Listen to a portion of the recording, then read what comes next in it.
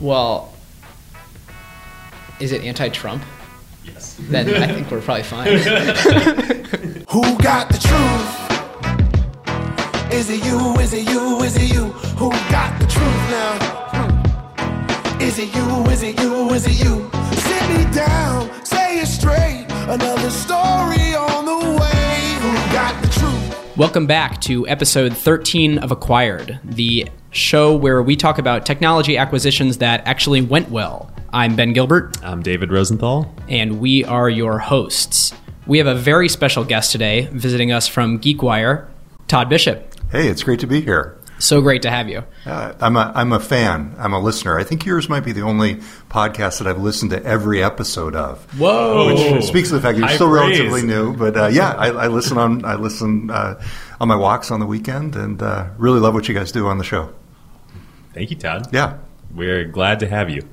Yeah, it's a privilege. And for this episode, it's going to be particularly interesting. We're talking about the publishing industry. So we wanted to have Todd on because we thought it would be particularly fascinating to listeners to get a little inside info from someone who's kind of experiencing the results of the acquisition firsthand. So before we get into what the episode's on today, a couple of administrative things. First one, please leave us a rating and a review on iTunes. It is tremendously helpful for the future of the show as we invest in better tech and we get more and more guests on, and we're able to do more things with the show. Appreciate you doing that and doing any sort of sharing on social media that you feel is appropriate. Secondarily, we started a Slack community, and we've seen some really great uptake in that. So yeah, it's been really fun to chat with all you guys, and please would love more people to join. But for people who are already in, keep the questions and discussion coming. It's been great. Yeah, and we've got some email asking, well, how do I join? It's on the Acquired website. If you're on desktop, it's a little widget on the right side. You just enter your email, and then it emails you how to do it. And if you are on mobile, it is down below the posts.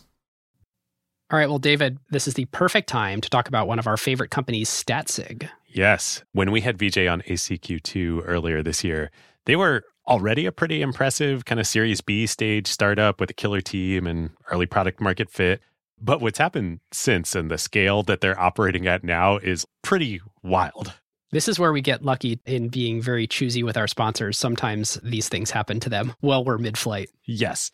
So I asked them for some fun stats. In the past month, Statsig shipped actual live product experiments to over 1.2 billion end users. Now, that stat is not deduplicated across apps, so there's some overlap. But I mean, even if you cut that in half to approximate actual flesh and blood human people out there, that's almost 10% of the world's population.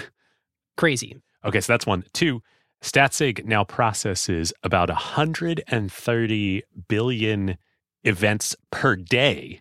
So the infrastructure that Statsig now has to support these data volumes is pretty wild. And it's not like they just execute these events.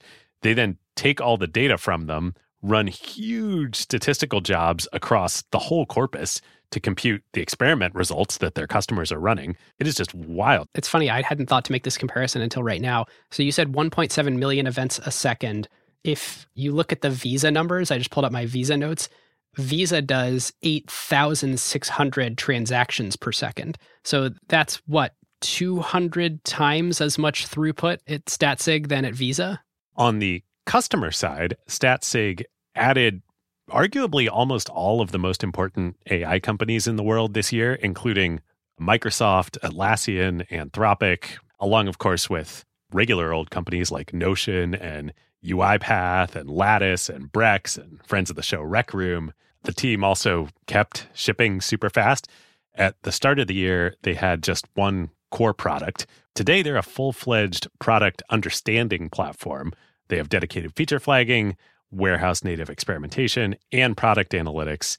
Yep.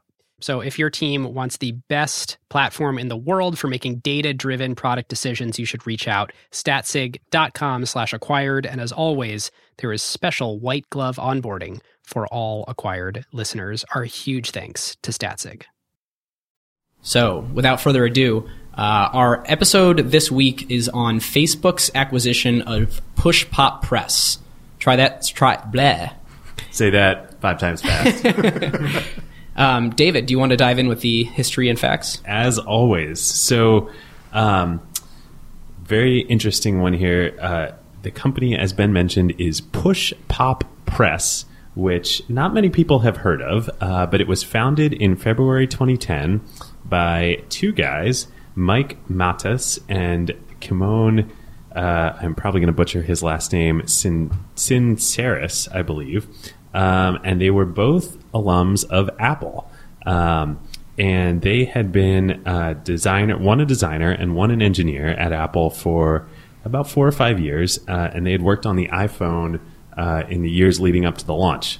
Yeah, and as a total Apple nerd, these guys are legendary. I mean, you look at their portfolios, they've designed everything from the charging battery icon on the front of the iPhone for the first 6 software releases to maps to on the map. Ben, you're stealing my thunder here. Sorry. I literally have in my notes. So yeah, these guys, they weren't just any Apple engineers and designers. Between the 2 of them, they designed the first versions of the camera app, the Photos app, the Maps app, the Settings app, the battery display, the Photos app for the iPad, and Time Machine and Photo Booth for the Mac. Well, I should stop doing anything from memory ever. Yes. Quite impressive guys. And interestingly, while they were working on Push Pop Press, which was only for about 2 years, Mike was also working on the side. I don't know which was the side gig and which was the permanent gig, but he was one of the first people working on Nest. And nobody knew what Nest was at this point, but they were the secretive startup from former Apple folks, and Mike was also part of that team.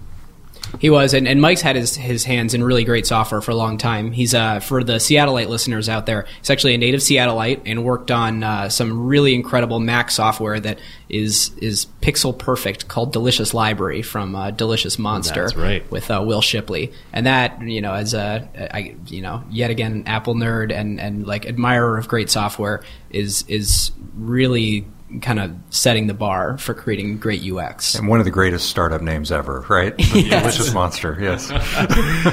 Indeed. So we have these 2 superstar engineers and designers from Apple. They leave, they start Push Pop Press. What is Push Pop Press, one might ask? So at the TED conference in spring of 2011, they unveil at the conference what they've been working on. And it was an attempt to reimagine the book. What does the book look like on a mobile computer, both tablets and smartphones?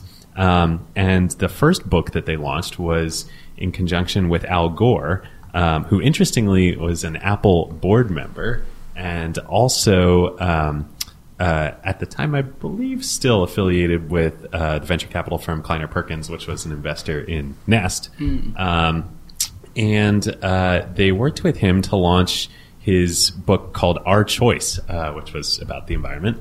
And it was an incredibly beautiful app. It was released as an app within the Apple App Store. It was only on iOS. And the technology behind it that Push Pop Press created enabled highly immersive interactions with, again, really a reimagining of what a book was, with interactive content, with audio, with video, all seamlessly integrated into this experience. Yeah, and one of the things to note about that was, it's still not an easy thing to imagine a really immersive, beautiful, kind of perfect animation curve application like this. That alone is hard. The engineering, especially on those real early iOS devices, is particularly difficult. And these were kind of the 2 guys in the world that could build that, envision that incredible experience, and then we're talking early iPads and like iPhone 4S timeframe. Yeah. And actually, interestingly, now we can't verify this, confirm or deny, but it has been reported in the press that this actually might have gotten them into a little bit of trouble, because apparently, again, according to some articles out there, we don't know if this is true or not, but apparently Steve Jobs noticed when these guys left and noticed what they were working on. And he believed that a lot of the technology that they used to build Push Pop Press was actually alarmingly similar to some of the patented technology that they had developed while they were at Apple, working on iBooks. So he, again, supposedly got a little upset about this. Good thing there's no non-compete provisions in California, right? Yes, exactly. Well, this was actually an IP issue. Right. This was a patent issue, supposedly.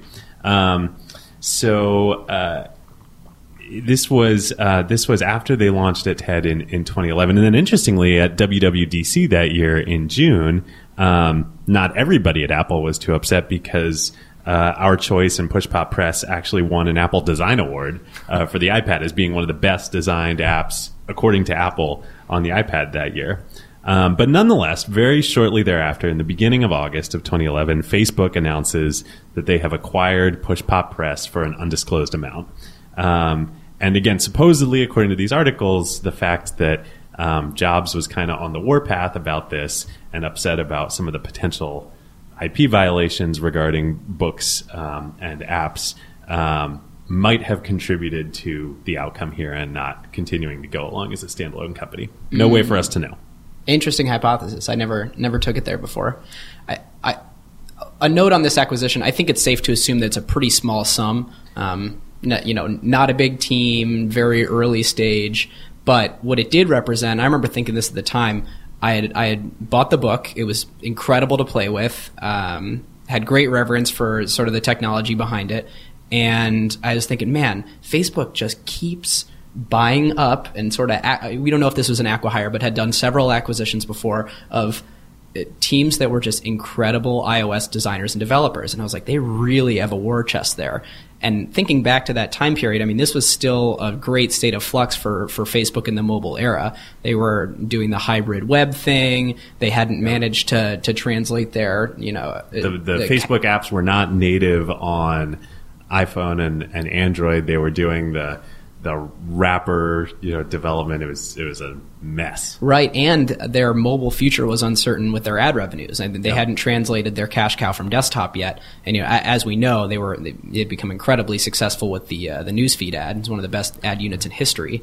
But you're right. There were times back then. I remember some. I believe, I don't know if they were public or not at this point, but there were big questions about whether they could translate their success into mobile apps and into this was right in around the time there was an infamous Recode interview at the Recode conference, or this might have been before Recode. Probably was back at the All Things D conference. At the All Things D was this conference, the hoodie? Which is part of the hoodie where Mark Zuckerberg was being grilled on stage by Walt Mossberg and Kara Swisher, and he had a hoodie on and he was sweating profusely, and he was being grilled about mobile and Facebook's missing of mobile, and he ended up taking the hoodie off, and it was, and then it had that that Illuminati or something inside it. It was like very hugely embarrassing moment.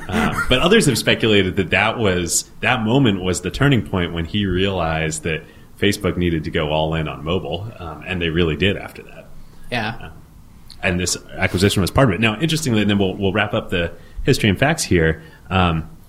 As Ben mentioned, we don't know the price of the acquisition. We have to assume it was quite small. Push Pop Press had never raised any money. It was just the two of them and a couple other people who were working on it.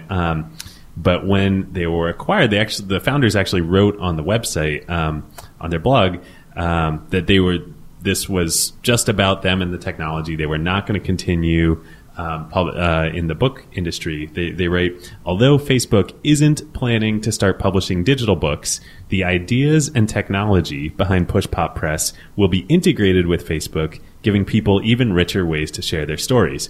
With millions of people publishing to Facebook every day, we think it's going to be a great home for Push Pop Press. Cough. Publishing. Cough.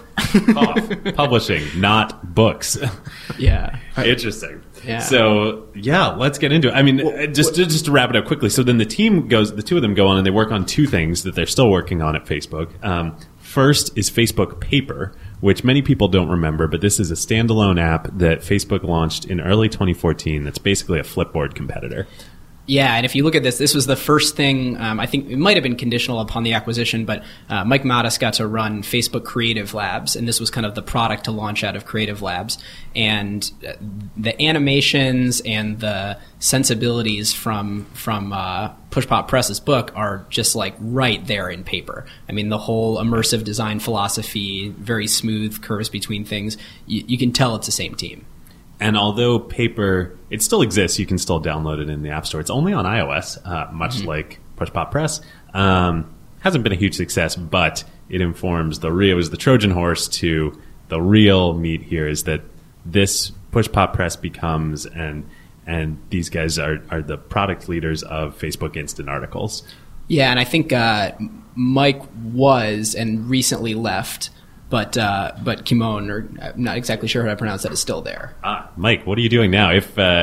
Call us. I believe. So I follow him on Instagram. He's like a tremendous nature photographer, and he's doing a lot of traveling. I think he's taking some time. I'm sure well deserved. But Instant Articles is really. I'm sure many of our listeners know about it, but this is really game changing product that Facebook launched last year. And it was interestingly, Todd, I'm sure you'll appreciate this, the fact that they were working on it was scooped by David Carr at the New York Times in fall of 2014. And then it ends up coming out in spring of 2015. And I believe the opening line of his article where he talks about this is that Facebook is like a big dog in the park that is galloping at you, and you don't know if it wants to play with you or eat you. Oh my God, that is so perfect. So perfect. If you are a publisher. Exactly. Boy, I'm in the park, man. Yeah. You guys are in the park. We are. So in preparation for this, I spent quite a bit of time with our analytics, just getting a sense for what we get from Facebook, what we give to Facebook. We get roughly 10% of our traffic from Facebook. And is it the largest single? It's the largest. Yep. Other than organic search. Yep. So if you look at organic search, it's close to half. But in terms of this, in terms of actual dedicated inbound referrers, so it's quite a bit of traffic. Now, in the old school publishing mentality, publishers would think, I've got to get users on my site. Yeah. That is where I'm, converting them into, potential e-commerce customers, Yep. or I'm getting them onto my email list. Exactly. And I think Instant Articles is one of the best examples of that mentality shifting for publishers that are a little more progressive. And we should say a word, too, about what it is for people who haven't really dug into the product.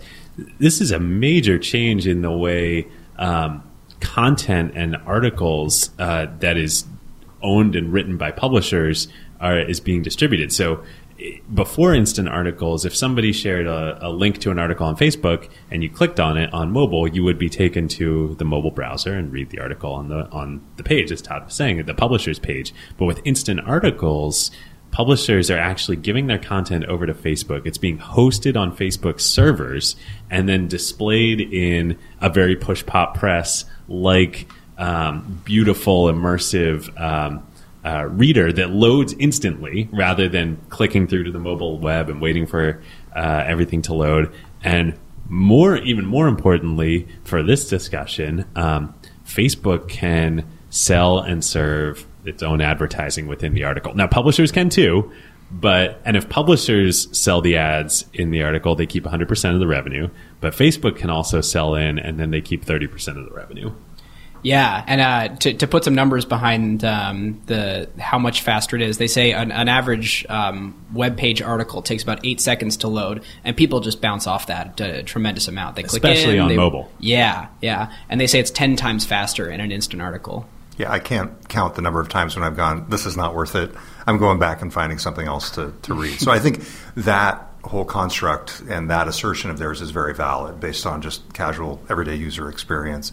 But this is a mentality shift for publishers because you've got so many readers on Facebook already, and the old school mentality is, hey, we need to get them on our site.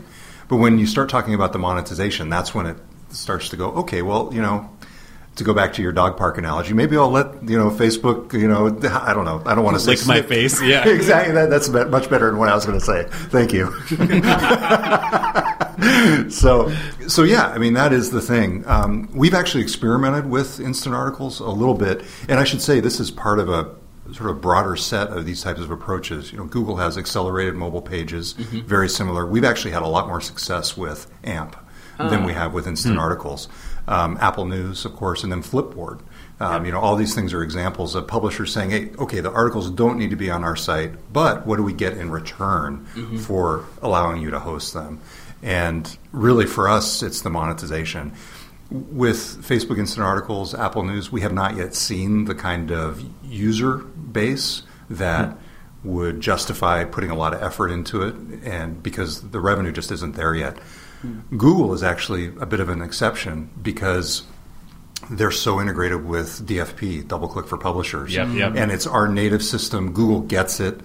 So in that way, I think Google may have a bit of an advantage in terms of the monetization and then in attracting publishers in this whole instant article world. So that's our view. Yeah. Even though Facebook probably has a significant advantage in terms of traffic. Exactly. Yes. But Google has much better monetization tools for you. Yes, for us as a publisher. But there's no denying the reality of Facebook's user base. I'm curious, how do you and John think about this? Yeah. Like, we were talking before we started about, old web publishers. Todd worked at the Philadelphia Inquirer. I worked at the Wall Street Journal back in the day. And, the cost structure at the Journal, we spend $1 billion every year on everything, putting out the paper and, creating the website and all this. And it was all about, creating that relationship with the reader. Yep. And now we live in a different world. Yeah, it's definitely changed. We talk about our publishing process just as an example. We'll publish a story on WordPress, and then every reporter for us, the next step is to go to Facebook. And you're really not done publishing until you've published a link on Facebook. And so obviously Instant Articles takes that a step further because it's just automatically populating that with the cached version, the push pop press version, essentially. So, it's just, you think of your readers in a much broader way than just the people who are on your site. You think about other things too, like we've been experimenting a lot with retargeting and the whole notion of once a reader leaves your site, you can still serve them ads from yourself for our events, for example, or for your advertisers, on behalf of your advertisers on Facebook. So we think about it as it's much more holistic now. Yeah. And in that way, Facebook has broadened the horizons, right? They've taken away the audience, but they've also opened the door for you to get there. Well, it used to be, every publisher, large and small, had their own ad sales force, right? And that was where a huge part of the costs, at the Journal and elsewhere were. But the ability to sell that audience was so limited relative to a Facebook. And so now you live in a world where it probably doesn't really make sense to you as a publisher to invest a lot in your own ads if you can just click a button. I'm curious what you think. A few people back at the office are going to be listening very intently to this. So we have a strong... Well, but not to have we had hundreds of ad sales people at the, I'm sure you guys don't have hundreds of ad sales. We have three. And the advantage there, obviously, is that in terms of direct sales, you can provide more value.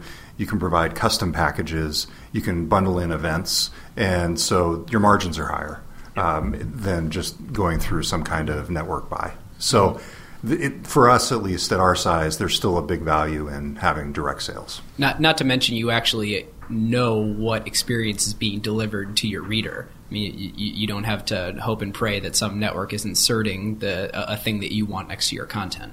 Oh, that's absolutely right. Yeah. So that is the control issue is something there, and that's all about just making sure you're delivering the right value to the reader and to the sponsor. Yeah. For accelerated mobile pages for Google and for Facebook Instant Articles, do you guys do your own ad sales, or do you trust do you hand that off to them and take the 30% cut? We've only done a little testing with Instant Articles, and actually it's a whole other issue. We've run into a problem with the plugin created by Facebook and Automatic, the creator of WordPress. And this is, like I said, this could be a rat hole, so you can edit this out later, Ben. But they have some work to do on that plugin, and so we haven't been able to fully test that. And that's the plugin that it theoretically makes it easier for publishers that Facebook can go in and automatically suck out your content and then put it into an instant article without you doing a whole lot of work. That's right, exactly. For Google Accelerated Mobile Pages, just because of the extension from DFP, all of our ads can go there. So we can, if we direct sold an ad that appears on the site, it can go into Instant Art, or you can go into AMP, into Accelerated Mobile Pages. Wow, huge advantage to Google on that. Yes, absolutely. I mean, as a consumer and a reader, I'm much more a fan of Facebook and Instant Articles because you get this experience where I'm in a native experience, it's already downloaded all the content for the article, and I just go right into it. And on mobile pages, it's always... Whenever you're on a website, you're keenly aware that you're on a website and it's not quite native. Yep. And so whenever, for those of you who haven't or don't know if you've hit an accelerated mobile page yet, it's when you search for something on Google and there's a result that's for a news story that sort of keeps you on the search results page, but there's an article overlaid on top of it. And I'm always a little disappointed, like, yeah, it's a lighter website and it's accelerated, but it's still kind of a web page, and it would be nicer if it was more native. Push pop press like experience. Right. So it's interesting to hear leg up. I definitely want to keep this conversation going, but let's do it. Let's move into acquisition category. So even before you read their press release, I said that it's primarily a people acquisition, secondarily a technology acquisition, and it sure sounds like we're in agreement there. Yeah. Well, I had primarily technology, secondarily people, but it's all semantics. Yeah, I'd have a hard time disagreeing with that. I mean, my question is, what were they doing between 2011 and 2016? If it was a talent acquisition or a technology acquisition, it took them a while. I guess it was 2015 that they came out with Instant Articles, but I think paper. I think for a while they were kind of playing around with what is the thing that we're going to build, and that was sort of why Creative Labs was its own little entity in Facebook before paper came out. But I think the team for paper actually got pretty large, and it was a sizable effort where. I don't know the exact quote, but I remember Zuckerberg announcing it and saying, like, this is like a new direction for Facebook. Like, this is the new way you experience Facebook. And obviously... And he was right. It just ended up becoming within the Facebook app itself. Yeah. Which I think was interesting. The other thing is that, like you were saying earlier, the core Facebook app was such a mess in those early days. I think it's amazing how much functionality has been brought back into that app and how big that piece of software has become. Yeah. You want to go to what would have happened otherwise? Yeah, well, I think this merits an interesting detour. Let's say they'd stayed independent and continued trying to reinvent the book. Mm-hmm. Good idea? Bad idea? How does that play out? There's no way they don't get picked up. And if it's not Facebook, it's someone else. But I'll suspend that. Like, I think they're so good and it's so inexpensive. When they've built is so interesting to so many players that, like, I don't think this scenario exists. But let's go down to what would have happened if they had kind of reinvented the book. Well, all of a sudden they're competing with Amazon, and they're getting sued by Steve Jobs. Maybe. Yeah, I mean, it's interesting. Like, it would have required, for that to really work as a business, it would have required content producers to embrace writers, authors, to embrace a whole new way of, a whole new medium, basically. And what's interesting about that versus what it became with Instant Articles is, the authors of content, publishers don't do anything different. It just, Facebook sort of, does its magic and makes it look beautiful. And they can. Facebook wants you to. There's all these kind of unique things that you can do with data visualization and parallaxing, images and things like that. But you don't have to. No. Yeah. And I think probably very few. It's splashy when publishers do, but they probably don't do a lot of it. Probably hard to justify the ROI on that. Yeah, whereas you would have to create a massive behavior change in terms of producers to really reinvent the book. So likely it would have been hard. One way we could see that proxy for that playing out is with iBooks Author, Apple came out with that software to create textbooks, and it's supposed to be exactly the same thing. Like, things that move, things that slide, interactive ways of learning. And when they announced it on stage, I was thinking, like, this is really going to require some serious things that Apple is not necessarily good at. Like, they're going to need a lot of salespeople, a lot of relationship managers, like really to go and convince the 5 major textbook publishers, Pearson and the likes of them, that like this is their future. Yep. And I just don't think they doubled down on that. Yeah, it didn't work. It seems like the other natural acquirer here would have been Amazon. Am I off base on that? I mean, just given the books angle. Yeah, sure seems like it. Or Barnes & Noble, maybe, if they were back, because 2011, they were still sort of in the game. Yeah. In terms of digital that books. Is cool to think about. Like, what if Kindle were beautiful? No offense to anyone working on Kindle, but it's gotten a lot better. It has gotten a lot better. I love Kindle. It's probably one of my most used apps and devices. I use both the app and the device. But the Oasis is pretty darn sweet. Do you have one? I've used one. Yeah, I've tested one out. I would love to get one, but I just can't justify like $300 for it. Yeah, and of course, e-ink is a whole different game than what we're talking about here. But there's still lots of room for improvement in the whole digital ebook landscape. Yes, lots of room. I do want to raise the point too. I think they had the luxury of being super, super selective of if they were going to get acquired, who it was going to be by. They strike me as the kind of people that if they didn't have a tremendous respect for the company and didn't feel that their principles of design and beautiful experience were sort of like embodied in the efforts of whatever that company was trying to do, I don't think they would have gone. Yeah. So I think that narrows. Especially, I mean, they hadn't raised any money, so there were no, evil VCs on the board, forcing them to sell. But yeah, I think you're probably right. And not to mention that, was it Mike? I think was working on the side or full time at Nest. So this was not a forced sale by any means. No. We want to thank our longtime friend of the show, Vanta, the leading trust management platform. Vanta, of course, automates your security reviews and compliance efforts, so frameworks like SOC 2, ISO 27001, GDPR, and HIPAA compliance and monitoring. Vanta takes care of these otherwise incredibly time and resource draining efforts for your organization and makes them fast and simple. Yep, Vanta is the perfect example of the quote that we talk about all the time here on Acquired. Jeff Bezos, his idea that a company should only focus on what actually makes your beer taste better, i.e. spend your time and resources only on what's actually going to move the needle for your product and your customers, and outsource everything else that doesn't. Every company needs compliance and trust with their vendors and customers. It plays a major role in enabling revenue because customers and partners demand it, but yet it adds zero flavor to your actual product. Vanta takes care of all of it for you. No more spreadsheets, no fragmented tools, no manual reviews to cobble together your security and compliance requirements. It is one single software pane of glass that connects to all of your services via APIs and eliminates countless hours of work for your organization. There are now AI capabilities to make this even more powerful, and they even integrate with over 300 external tools. Plus, they let customers build private integrations with their internal systems. And perhaps most importantly, your security reviews are now real-time instead of static, so you can monitor and share with your customers and partners to give them added confidence. So whether you're a startup or a large enterprise and your company is ready to automate compliance and streamline security reviews like Vanta's 7,000 customers around the globe, and go back to making your beer taste better, head on over to vanta.com/acquired and just tell them that Ben and David sent you. And thanks to friend of the show, Christina, Vanta's CEO, all Acquired listeners get $1,000 of free credit. Vanta.com/acquired.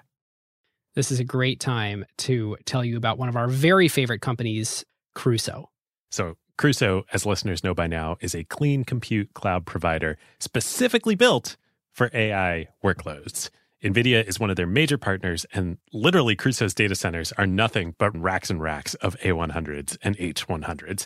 And because Crusoe's cloud is purpose-built for AI and run on wasted, stranded, or clean energy, they can provide significantly better performance per dollar than traditional cloud providers. Yes, we talked about that on our ACQ2 episode with Crusoe CEO Chase Lockmiller. The other element that makes Crusoe special is the environmental angle. Crusoe, of course, locates their data centers at stranded energy sites. So think oil flares, wind farms that can't use all the energy they generate, etc., and uses that power that would otherwise be wasted to run your AI workloads instead. Yep. Obviously, it's a huge benefit for the environment and for customers on costs since Crusoe doesn't rely on the energy grid. Energy is the second largest cost of running AI after, of course, the price you pay NVIDIA for the chips. And these lower energy costs get passed on to customers. It's super cool that they can put their data centers out there in these remote locations where, quote unquote, energy happens, as opposed to the other hyperscalers such as AWS and Google and Azure, who need to build their data centers close to major traffic hubs where the internet happens because they are doing everything in their clouds. Yep. If you, your company, or your portfolio companies would like to use the lower cost and more performant infrastructure for your AI workloads, go to crusoecloud.com/acquired. That's CRUSOE cloud.com/acquired, or click the link in the show notes. All right, let's jump back into to tech themes because I think we can really unpack some cool stuff with Todd here.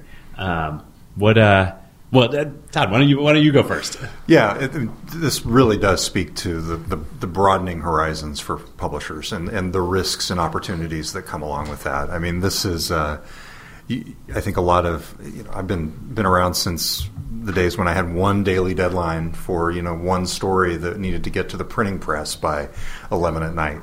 So not to date myself here, but I remember those days too from 2009 at the Wall Street Journal. So it was not that long ago. So I think you've gone through a few transitions there for publishers. First, obviously, to the web, and then to mobile, and now in some ways you're seeing a fourth transition to beyond your own property. What needs to happen? What can you do? Who can you reach? And how can you monetize it? And that really is the big theme for me here.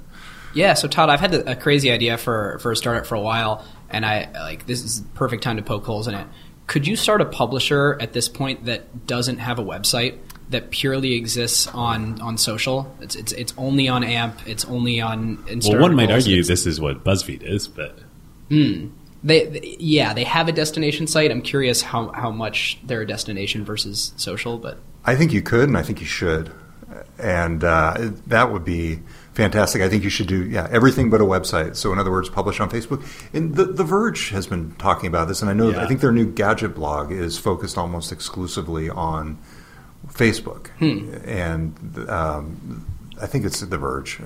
I get all those, The Verge and Engadget and Gizmodo, they just blend together in my mind after I read their stories. They're all good. I'm a big Verge fan. But, it is The Verge, right? They did the Gadget blog just on Facebook. I'm sure the listeners will correct me on that one. Yeah, David, I'm a big GeekWire fan. So. I don't think The Verge and GeekWire are competitors, but yes, I'm a big GeekWire fan as well. Yeah, okay. But it's interesting. One of my themes was hinting at earlier is this sort of reinvention of the publishing industry. Yeah. I'm curious how you guys at GeekWire, I mean, you are a news site, of course, probably first and foremost, but there's so much more to what you do. You're a community. And how do you think about life and your business model in this new world? Absolutely. So I can share a few broad details. So about roughly 60% of our revenue has nothing to do with the website. And it's not because it's coming from Facebook or anything else. Yeah. It doesn't have. It's probably not accurate to say it has nothing to do with the website, but we get event revenue. I mean, that is a major driver of our business. And you were saying, your ad sales efforts are focused on a holistic package, right? It's you're getting ad units on the site, but you're also getting sponsorships at events, and you're offering something beyond just a website. Right. The way we look at it is that our news brings people to the site, and then we create a community around that news. And then the question is, okay, you've got this great community. How can you provide value to that community and to the people who want to reach it? And if you think about it in that abstract way, then all these really interesting possibilities come up. If you just think about it as, I've got people coming to my website and I want to serve them ads, then it's too simplistic, and it's a decade ago mentality. So this is all part of that broader evolution and how publishers think. In thinking about instant articles, some of the bigger publishers that have this sort of a trained behavior of a whole city going to their website every morning, much like they used to read the paper at their dining room table every morning, and they worry about doing something like this because it untrains that habitual behavior of going to the site.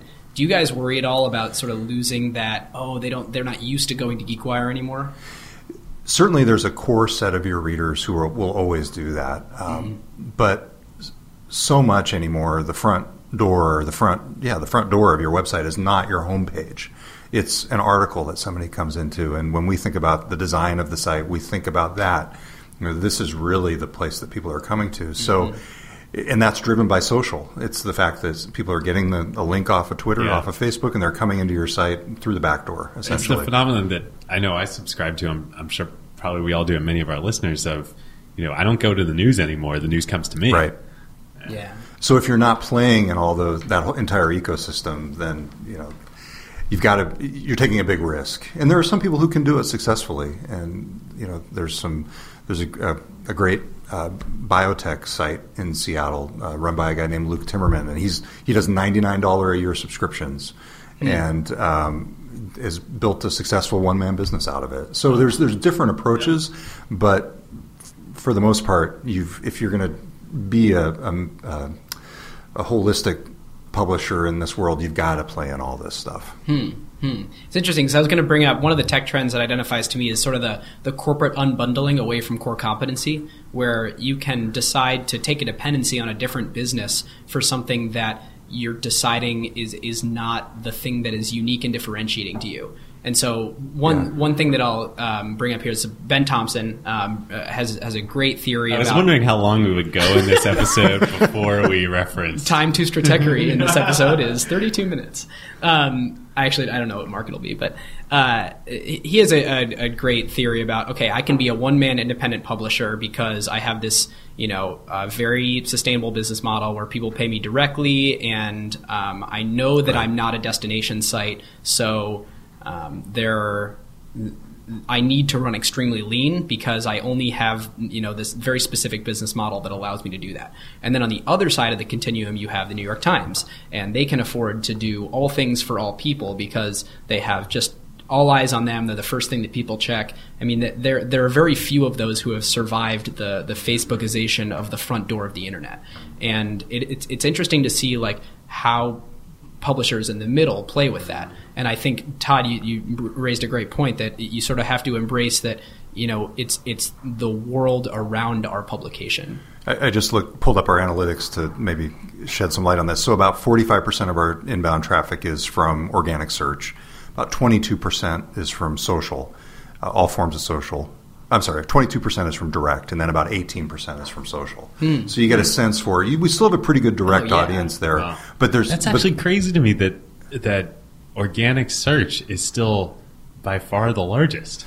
It is, and I don't know that may speak to quirks of our audience or our site, but I don't know that that's the case for everybody. And that does not include direct. That does not include direct. Yeah, that's organic search. That's the testament to the omnivar right there. I mean, I think as much as we're... good point. We're people but don't Google know the is serving between, ads on... Wow. Well, just go buy some Google shares now. Nobody knows the difference. We do not dispense investment advice on this show. We should probably be legally bound to say that more often. But we, most people don't know the difference between typing in words and typing in a URL. Yeah. Right. And so they're going to the internet, they're typing in the words, and if GeekWire is the first thing that comes up with the information about what they're looking for, they hit it. Right. And it's interesting only that. Well, the interesting nuance there to me is that more people are being active about the news that they choose to learn about rather than reactive to whatever comes up in their Facebook feed. Right. I don't think I was giving people enough credit. Yeah. And like I said, we may not be representative of the broader trends out there. Yeah. There are some quirks in our audience. Still, that's fascinating. Yeah.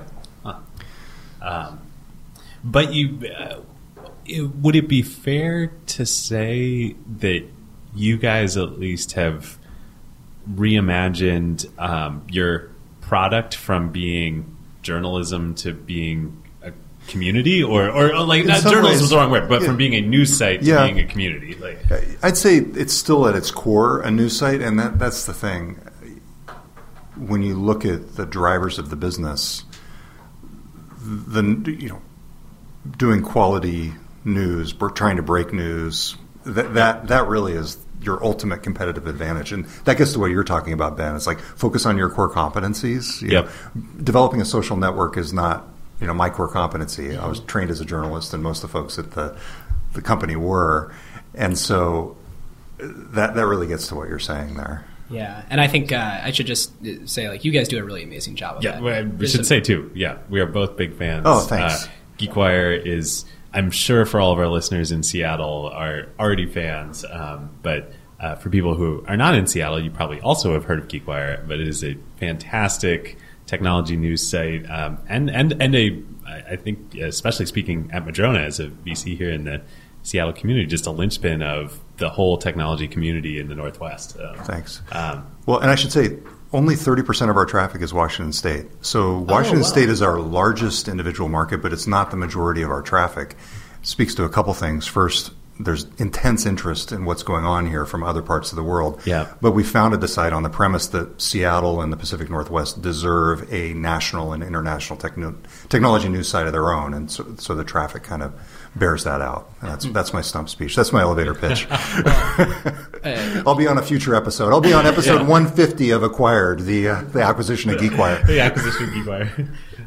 Washington as largest single geography, but not a majority. You and Acquired both. There you go. Nice. Awesome. Perfect.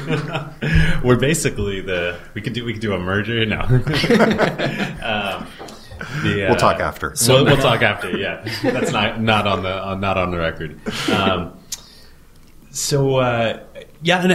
the other we've covered great tech themes here. The other one I wanted to bring up quickly is Ben Thompson, his aggregation theory, which we've talked about also on the show before. But basically, is the theory that in the past, and it's represented nowhere better than publishing and journalism, where in the past you needed to aggregate distribution. As a distributor, you needed to aggregate, you needed to aggregate journalists, and you needed to aggregate delivery routes of newspapers and all this. Everything basically looking backwards from the customer. You didn't really care about the customer. The customer needed to come to you. In the internet world, you need to aggregate the customers, and then all of the producers will come to you. And this is what's happened with Facebook here with instant articles. They cater to the customers. They care about the user experience. They care about making it beautiful, which is why they acquired Push Pop Press, so that the customers come to them. The customers are their customer, the readers, and then the producers come to them, which is, I just think, super, super interesting. No, that's great. I had never thought about it that way. That's and it's true. It's completely true. And that's why Facebook has so much power. I mean, if you watch just the casual person pick up their phone, the chances that they're going to open the Facebook app first are so high. Incredible. They decide what you're going to be entertained by. And that is a tremendous sword to yield. Yeah. And informed by, which is the whole issue that's come up recently with the issue with the Facebook trending stories. Yeah, that's an interesting thing. Should we touch on that a little bit? Yeah, go ahead. Yeah, so for listeners who haven't been tracking, there was basically, there are mixed feelings about how true it is, but basically not in the news feed itself, but in the little trending news widget on desktop in the top right, or on mobile when you tap into an empty search field, you see hand-curated top news that Facebook thinks you would be interested in. And the news story that basically alleges that they had talked to someone who used to work on that team, and they said it was anti-conservative. And the blow-up from that has been unbelievable. And the interesting takeaway is, boy, if the blow-up from that little thing has been that big, that little thing that half of you probably haven't even seen, and most of you probably have never clicked on, people give Facebook a tremendous amount of credit for having this agnostic algorithm. So can you imagine if they were doing anything in the newsfeed algorithm to tilt one way or another? I mean, they're viewed as this arbiter of the truth, and there's this pure, clean algorithm that decides what you look at. And I think that trust that they've instilled in people is powerful. A crack itself. has emerged, though, in the past month. Yeah. We'll see what happens. I think very, very dangerous for them. But it speaks to their power, and it speaks to that whole flipping of you aggregate the users. Yep. You aggregate, as long as users are coming every day to Facebook, as a producer, as a publisher, you have to be there. Yeah, right. Absolutely. This gets right back to what we said last episode, that their crown jewels are engagement, and it's engagement and time on site and just how much of your life you're giving to Facebook, and that's the power that they wield. And interesting to contrast that with Snapchat too from the last episode, which is, they've said like, we're not, funky algorithms. We're not tracking you. We're not anything. We're like, you watch the stories you want to watch and you follow the people you want to follow. And it's hard to discover things on Snapchat. Interesting. It is. All right. Should we move on to conclusion, grading? Yeah. This is an easy A for me. I mean, I think that like they really couldn't have done any wrong. I don't think that this acquisition necessarily made it so that they were going to go this direction. I think that this is doing something like instant articles is a natural course, and they would have done it maybe just like slightly less beautifully. Mm-hmm. But I think great people to pick up. They were great leaders at Facebook. Just talking to friends that worked with Mike, and I think that only good things. Yeah, I agree. I'm just thinking. I think you're right though. If they hadn't acquired Push Pop Press, they would have done this anyway. It just would have been less beautiful. So in that sense, it was probably really a great acquisition for them. I don't think they spent that much. I mean, we don't know, but they probably didn't. Yeah, I give it an A too. I think what's nagging at me is there is an element of creepiness to Facebook, as we were talking about, this crack that's emerged, one. And two, could there have been something bigger that Push Pop Press could have been? I don't know. This was a great buy for Facebook, no doubt. Do you mean within Facebook?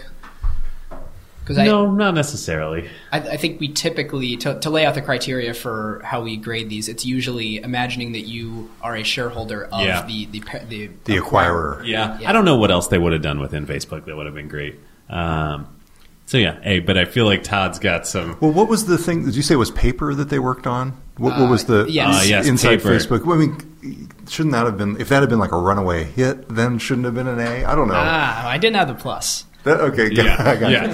So I'll give it a B+. I'll reserve the right to move that to an A if they fix the damn plugin. Did I just get you guys did I get you a explicit language warning there just now? No. Okay, we're I can good. say damn. We're good. All right, good. Yeah. And it's interesting that the only thing that I think could lower it, you raise an interesting point, is this a strategically good idea for Facebook? Like, should they be focusing so hard on news and not just what you would discover that already lives on Facebook?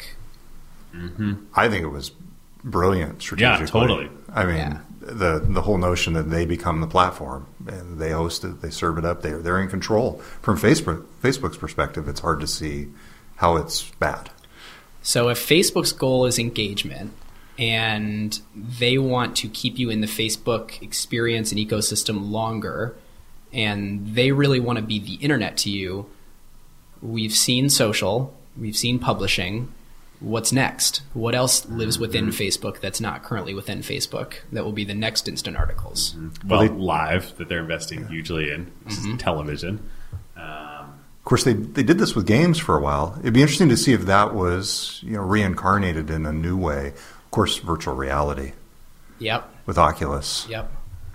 Yeah, live is a whole other topic. Yeah. We've been experimenting with that too. It's totally changed the way we think about video. Oh, I'm curious. Really? Yeah. So we've been doing live streaming, and we now have a debate every time: YouTube or Facebook. And in the past month, the balance has shifted to Facebook because you just see instant engagement. Have you guys tried Periscope or? We tried that a little bit. Yeah, Periscope and. Have you tried Snapchat at all? No. Snapchat's one where we're not as advanced as we should be, honestly. And that's part of the problem as a publisher. It's like, where do you put your resources? Yeah. And it's like there was that ad, the joke, where the two executives are going up the elevator and the two bike messengers are talking about some hot new social network. Sometimes it can feel like that. And you never know exactly when to jump on board. Pinterest is another one where we have not gotten as much traction. Yeah. But live, Facebook live on Facebook has been big for you guys. It has. Now, we're not monetizing it yet. Not directly. Is anyone? I'm not sure. I'm not sure if that's an option at this point. I don't think so. I mean, you could hawk products while you're talking live on, but that wouldn't be as part of a Facebook product. And now Facebook's got the whole thing too, where publishers can actually do sponsored content. So they sell the sponsored content, and they've got in the Facebook business interface, they've got the little handshake icon, and so that's opened up new options too. So, long way of saying, Facebook is finally starting to make it where it's financially at least worth exploring as a publisher, versus just putting your stories on there and hoping that you get traffic back. Yeah. That's the big shift that we've seen. And did you see that, you mentioned that it's with live video, there's the debate between the two. With pre-recorded video, are you seeing the same thing where you're going, yeah, let's put it on Facebook and not on YouTube? No, we aren't. And in part that's because live is just such an interesting thing to do right now. Yeah. And so we're still very much keyed into YouTube. Although, no, I take that back. We're now posting it on both YouTube and Facebook after the fact. But the reason it's a debate, an either-or debate, is because some of our equipment, you can't simultaneously live broadcast to both, whereas you can obviously later upload to both. Yeah. Right. Is there a particular event or live event that you've done that you think is like really example of the future of? Yeah, so we've been doing tours. In fact, we did a tour of the Facebook headquarters here. It was very meta. Very. and I joked to Mike Schrepfer, their CTO. I said, "Yeah, we're going to be trying this out on a little social network you might have heard." And he thought I was actually talking. He didn't get the joke. He thought I was talking about some others, like total paranoia. He thought we were like streaming it on something he'd never heard of. And I said, no, we're doing it on Facebook. We're live streaming on Down to Lunch. Yeah. But even just, the quick stuff, you've got your phone. Obviously that's fully produced. We've got a handheld mic and we're walking around with him, streaming to a box that goes to Facebook. But just the whole notion of being a reporter or being anybody out there, being able to pull out your phone and immediately broadcast to a giant audience. Now, of course, this has been around for a while with, Ustream and those kinds of things. But It gets to your point. Facebook has the user base, and so it changes everything. Yep, and it has your user base. That's right. Because it's people, presumably people that are fans of GeekWire on Facebook see this right at the top of their newsfeed when you're live. Right, exactly. So, yeah, it's changed the dynamic a lot now that it just seems like there's been a cascade of changes over the past year, basically. Yeah. Yeah. Facebook is investing heavily in all this stuff. They are. All right. Should we get to the carve-out? Let's do it. All right. Todd, you want to go first as our guest? Yeah, absolutely. So my carve-out is actually another podcast. So, love it. All right. But it touches on themes that you all touch about. And so I'm going to be very specific here. Gimlet Media's startup podcast. Now, I'm sure a lot of people listen. Here's the dynamic that happened with this. A lot of people listened to the first season, which told the story of Alex Bloomberg, the former This American Life reporter, journalist, starting his own company, which was fantastic. And then season 2 kind of sucked, honestly. Yeah. Didn't the dating ring shut down? Is that what happened? Yeah. Yeah, I personally didn't. I was not into that episode, that whole season. I suffered through it. Season 3, if you got lost in season 2, go back and start again on season 3. And I don't want to ruin it, but they do this great. They do a story where they tell how can I do this without ruining for everybody? They tell the story of a startup and its founding, and then do a reveal. And they tell you I think it's at the end of the second episode what the startup is that they've been talking about, and it's one that everybody knows. And it's one that you've featured on one of your episodes last fall. Wow! You'll as soon as you start hearing, you'll be like, oh yeah, I know what company that is. But a lot of people out there won't know. Like casual listeners not in the tech industry won't know which company they're talking about. So anyway, that's my carve out startup. Episode or startup season 3, the first couple episodes. God, I love the teaser. I'm like, I'm unspoiled. This is great. You're a good pitch man. Good. I'll go next because it's somewhat related. Unless you have another podcast. Is yours auditorially related? Mine are the words. Okay. So I have my carve out for the week is something to listen to your podcasts on. Super interesting. I read this article on Back Channel, which is part of Medium, which is Medium's tech collection. Which is such a great I guess name. you will. Channel. It is a good name. Yes. And the title of the piece is called "What If the Future of Technology is in Your Ear?" And it's about this this Bluetooth earpiece that fits in your ear. It looks like a hearing aid. You really can't. You can buy it in a variety of skin tones, and you can't tell it's there. And it's made in China by some Chinese company, and you can buy it for like $11 on Amazon. I bought it for $11 when the piece was written. It was $13. And it connects to your phone via Bluetooth, and you can stream audio to it. You can stream music. You can stream podcasts. You can stream audiobooks. You can talk to it via Siri. And the article is about like the device is kind of janky, like but it's amazing for like $11. And then you can like talk to Siri in your ear, and it's like the movie Her. Like it's that, and it's $11 on Amazon.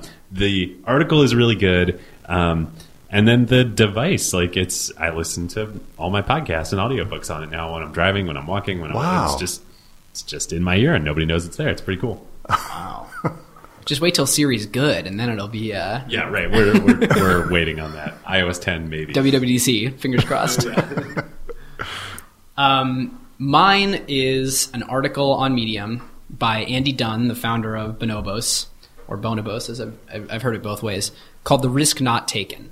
And it's this really great reflective piece about different points in Andy's life. One when he was starting Bonobos, and one event many years earlier.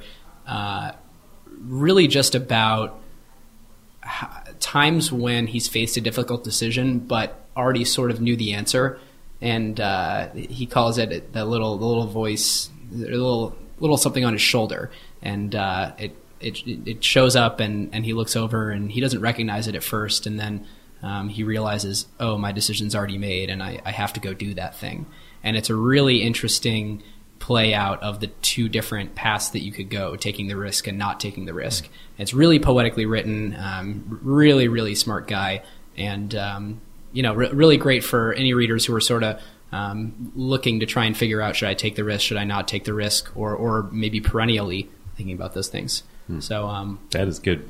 So what's the name of the article again? "The Risk Not Taken" by Andy Dunn. And that'll be in our show notes or the show description. You can hit the little icon next to this episode and find the link. Before we wrap up, I think we need to talk about this for a minute. At the meta level, we just did this episode about Facebook and instant articles and publishing, and two of our three all of our carve-outs were media related, and two of them were on Medium. One was a podcast, and these are all new forms of journalism and publishing that are outside the bounds of Facebook, really, and in a lot of ways. For now. But it's interesting that, just when you think the walls have closed around the garden, there are flowers springing up outside. Wow! Speaking of poetic. All right, before we wrap up here, Todd, where can our listeners find you? Geekwire.com. It's that simple. And, awesome. I'm Todd Bishop on Twitter. Also probably on Facebook. And on Facebook, yes. Big thank you to Todd. This has been awesome.